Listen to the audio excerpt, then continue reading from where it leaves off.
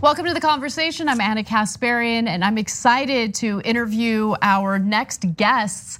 We have Stephanie Kelton and Andres Bernal on to discuss the deficit myth, a new book written by Stephanie Kelton, and we're gonna have a discussion about the economy. Just to give you a little more of an introduction, Stephanie Kelton is a professor of economics and public policy at Stony Brook University. She's also a leading expert on modern monetary theory, which is what we're gonna discuss on the show today. And Andres Bernal was born in Bogota, Colombia, and immigrated to the United States as a child. He has a bachelor's of arts in philosophy from the University of Texas, Rio Grande Valley, and a focus on existentialism, political economy, and social theory. This is some heavy stuff, but I'm really happy to have you guys on the show today. Nice to be with you. Great to be here. So let's talk a little bit about the deficit myth. Deficits have been in the news today. Bernie Sanders wrote a wonderful op-ed in the Washington Post about how the topic of deficits always comes up when it comes to government programs to help the poor, but it never comes up when we discuss, let's say, military spending. So what exactly is the deficit myth? Well, it's not just a single myth. It's really a web of myths that's wrapped around this idea that the federal government ought to be budgeting like a household. And that when the government spends more into the economy than it taxes back out, that this is inherently wrong, that it's doing something irresponsible when it engages in deficit spending. And there are a number of myths that follow from this, the belief that these deficits are somehow a threat to our future, our children and our grandchildren, that they're going to do us great harm in one form or another, driving up interest rates, leading to crowding out of private investment and slower growth. I mean, as I said, lots of myths wrapped around this, but at the core is this idea that when the government runs a deficit, it is doing something wrong, it is ill-advised, and that it should be balancing its budget just like a good old household. So how does that make sense? If the federal government is spending more than it's taking in, how is that not a negative for how the government's behaving? Could we, hit a wall at some point, and could there be serious ramifications? Like, at what point are we thrown off a balance that's healthy? Well, okay, so a lot of people, this is a really good question because people really just don't understand much at all about the federal government's budget. And so when they hear deficit, it rings in their head as their own personal finances. And so it sounds like something that's risky, that's dangerous, that's bad. But what you just said is interesting because it's asking the question, what does the government's deficit mean for the rest of us? And so my example would be, suppose the government spends $100 into the economy, but it only taxes 90 of those dollars back out. Okay, that's a government deficit. But what we often forget is that if the government drops 100 in and only takes 90 back out, that the rest of us get left with 10. Every deficit is good for someone. And this is why the Republicans like to run budget deficits, because they understand quite well that deficits are good for someone. The government's deficit is nothing more than a financial contribution to some other part of the economy. The question is for whom and for what purpose? So it's interesting because, just going back to the first question that I had, the government seems to have absolutely no problem when it comes to deficit spending to inflate the military budget. But what type of deficit spending would actually be positive for the country, for the American people? And what exactly is modern monetary policy? Because I see a lot, I've seen AOC bring that up, the importance of modern monetary theory. And I think that, bringing these issues up is important, but I don't think the vast majority of Americans really understand what any of this means. So can you break it down in layman's terms? Hi, Anna. Well, that's a great question. And just to really quickly, when in your introduction, actually what I'm doing now is studying public policy at the doctoral level and advising many political candidates, including Alexandria Ocasio-Cortez during her 2018 race, and now some others that are now running for office as well. And it's a very important question because what the government can use an expanded deficit for are the things that we really need. The things that are very important for the people in this country. So, for example, canceling student debt, offering tuition-free public education, and most importantly, saving the planet with a Green New Deal. So these are things that at the moment we don't take action on because we're so afraid of this question of how are we going to pay for it, when in reality people have a deficit in things that really matter, which is their quality of life, our environment, the quality of our air and of our water, and our ability to be able to mobilize our resources to build a economy grounded in renewable energy. So with deficit spending, we run up a debt. Am I correct in saying that? I want to make sure I get this right. Okay, so what happens? Deficit spending adds to this thing that we call the national debt. Yes. Right, exactly. Okay, so what happens as the national debt continues to grow? Like at what point does it become a problem? Well, look, the risk of running budget deficits is not that you're going to run out of money, that you're going to bankrupt the country. The federal government's finances work very differently from the finances of a household, a private business, or even a city or a state. The city of Detroit is not like the federal government of the United States.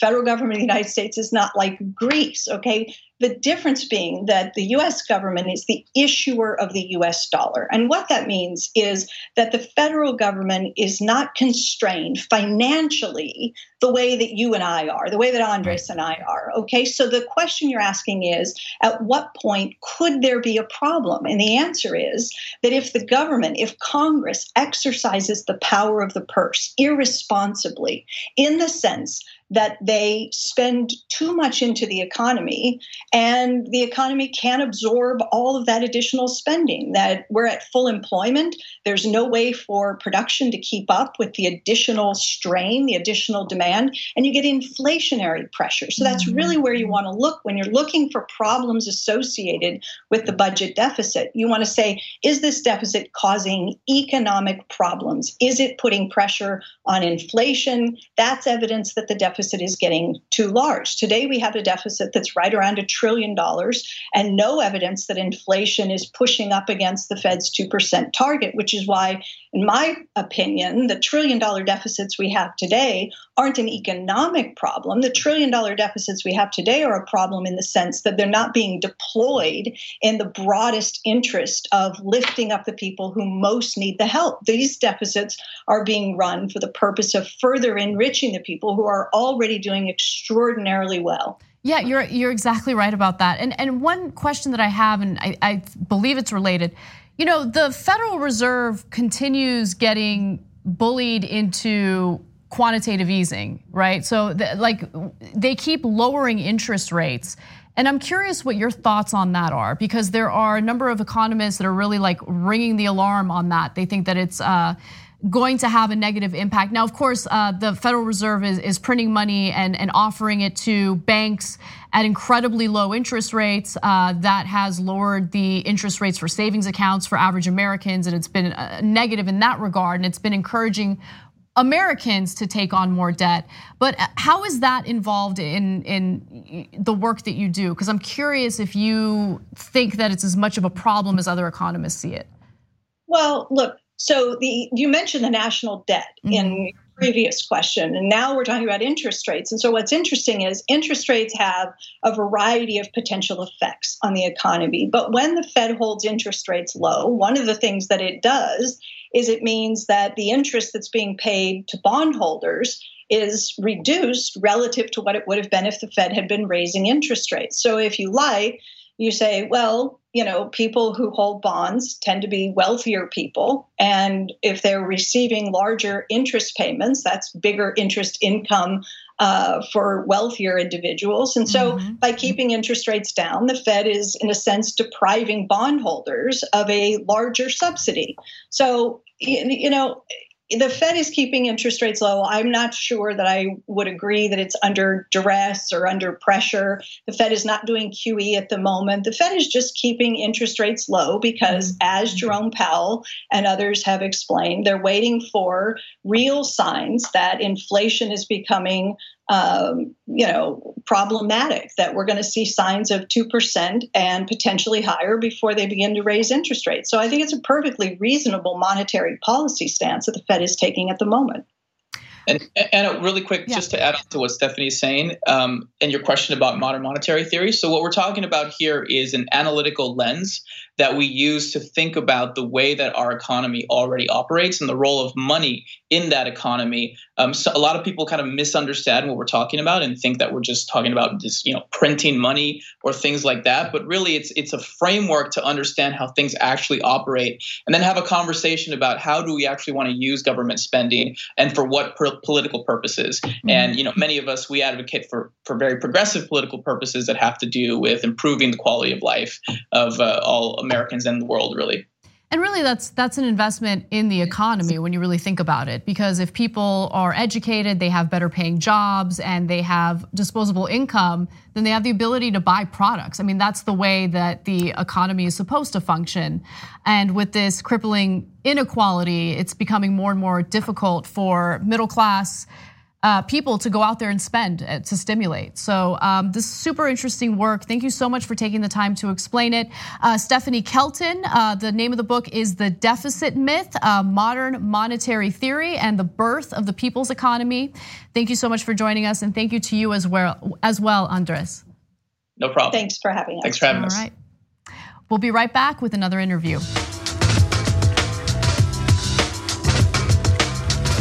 All right, back on Young Turks. Joining me now in studio is Robert Greenwald. He's at, of course, Brave New Films. You guys have seen him many times. He's now directing the movie Suppress, The Fight to Vote. He's also one of the best progressive fighters in the country, one of the best people in the country, but I'm biased. Thank you.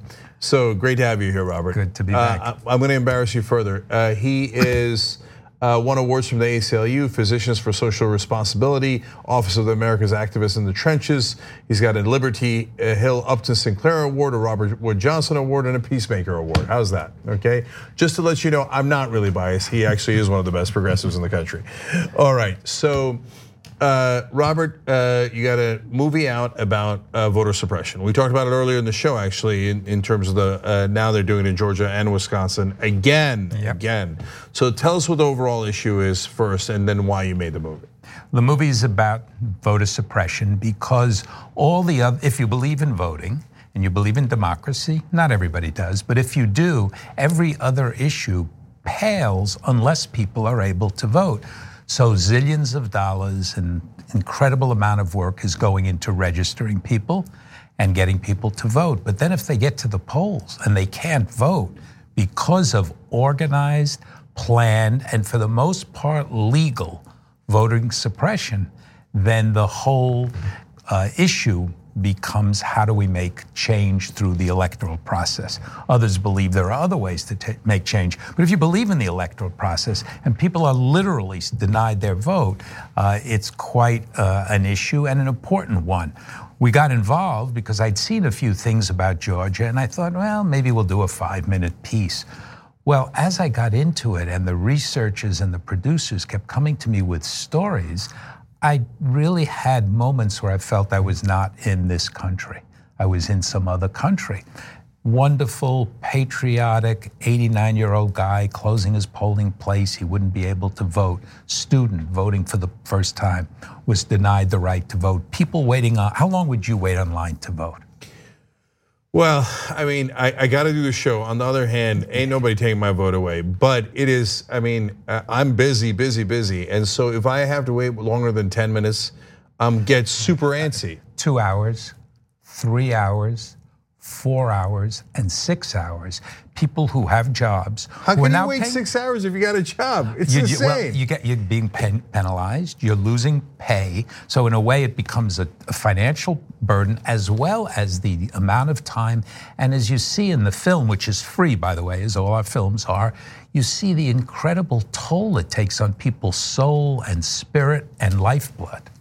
Yeah, by the way, bravenewfilms.org/suppressed if you want to watch the movie. We'll have the link down below later on YouTube and Facebook if you're watching. And also we're trying to have, by 2020, our goal, by the 2020 election, is 2,020 screenings around the country. Yeah. We're at 950. I assume by the time we finish, we'll be at 2,000, thanks to your audience. So there's a strong goal there for all of you out there. That's right. Well, you guys are mighty.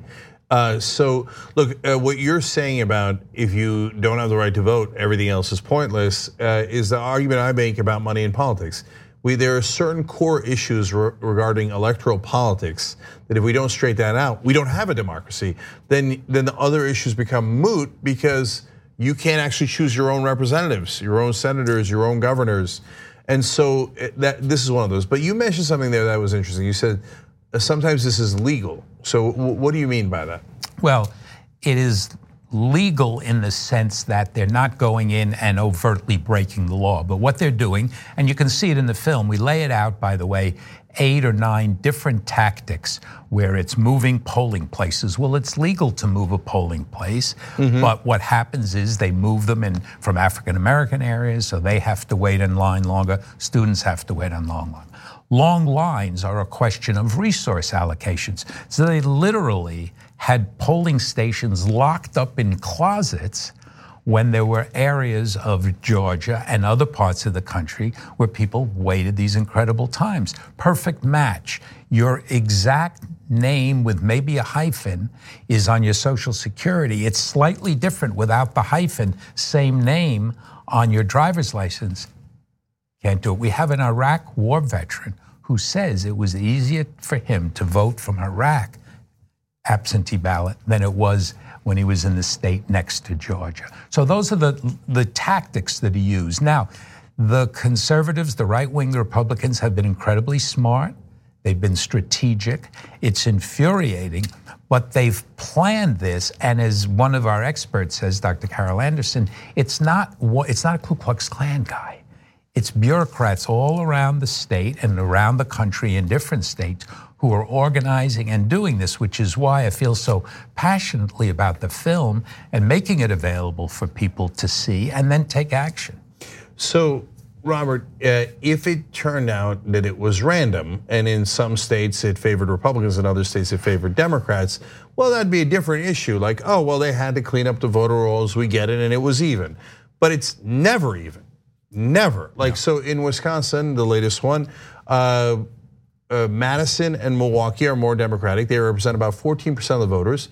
But of the voters purged, they were 23% of the voters purged, not 14. Yep. And 55% of the people that were purged were Democrats, so a giant 10-point lead for Republicans on that. And these are really close elections in places like Wisconsin and Georgia.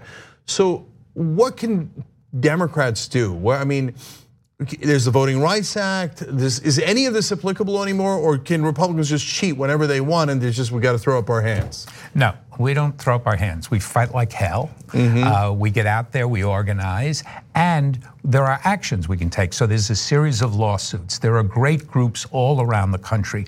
I'm particularly familiar with Stacey Abrams, a heroine of the highest proportion, her group in Georgia, and they're now going nationally to work on this. The ACLU has done amazing work around the country. Black Votes Matter. The list goes on and on.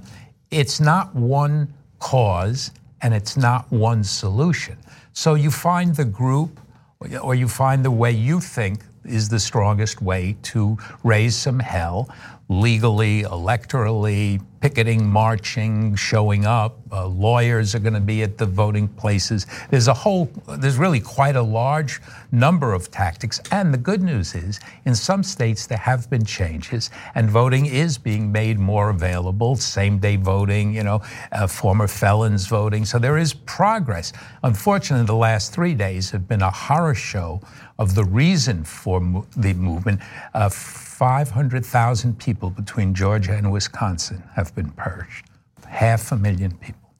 Yes, and the Wisconsin governor, who's a Democrat, won by only 30,000 votes. They get rid of 230,000 people on the voter rolls. Well, then he's far less likely to win re-election. So, which leads me to the next question. So, the Democratic Party is forever too civil, right?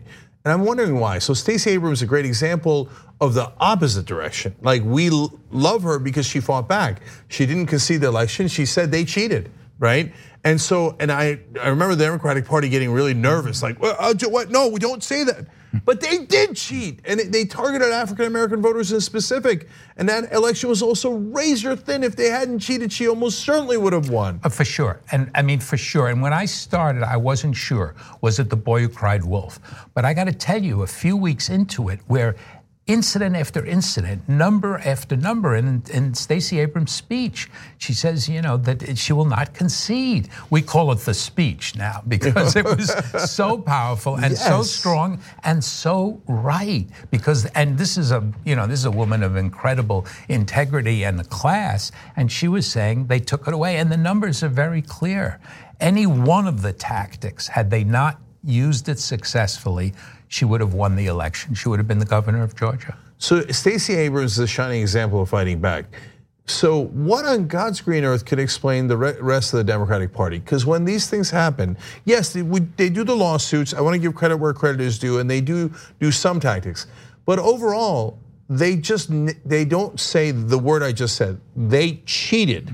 Okay, when you rob African Americans of the right to vote, you are cheating, and you do it for racist reasons. But they seem reluctant to say that, and this should be an easy one, it's a layup. There's no corporate donors here, there's no influence of money. This is their actual power that's on the line. And my God, if you don't fight on this, you ain't gonna fight on anything. So why won't the Democrats be more aggressive here? Well, if we had maybe 3 or 4 hours, we could have a deep discussion about psychology and policy and bureaucracy and bad habits and people who get used to losing. But I do think, because I tend to look at the potential, I do think the potential on this issue is really important for all the reasons you suggest. It's a way to galvanize people. It's a way to bring racism front and center, so we have to look at it. We see what's going on, and we have to say no. How can we in this year be fighting for the rights of African Americans to vote? It is obscene. And therefore, I think it's an issue that can and will galvanize people. See, you almost did a movie version of the press conference I wanted to do the day after the Stacey Abrams election, which is have the Democrats go find, for example, 4 African American voters, but it doesn't have to be African American, but largely they targeted African Americans, right? Bring them to a press conference and say, he was denied the right to vote, she was denied the right to vote. This is an outrage. Are you going to allow Americans to vote or are you not? I want the Republicans to come out here and say they are against these people. And so they didn't do that, but you did do this movie. And it's filled with just that. It's person after person after person. You have them on your show. They're incredible. They're eloquent. They're lovely. We want them to speak around the country. We want them to do press conferences and make them available, because that's where what we do in terms of film and storytelling is off the charts powerful. It's one thing to read something, it's another thing to know the numbers, but when you're looking at an 89-year-old man and he says, I should be allowed to vote, it's a whole other thing. A young woman talks about, she used to go when her parents would vote, and it was so exciting to her. She says, little me. And then she goes for the first time. Yep, you guys gotta check it out. It's called Suppress: The Fight to Vote. And like I said, we'll have the link down below on YouTube and Facebook in the description box, bravenewfilms.org/suppress. Robert, thank you so much for joining us. My pleasure, really thank you. All right, guys, when we come back, we got a post game for you guys. We got more clips of Jamie Raskin fighting back against Donald Trump. I love it. A little bit more talk about the Democratic Party, sorry. And how more effectively they can fight back. But all that's for the members, tyt.com/join and become a member, get the last half hour of the show. All right, we'll see you there.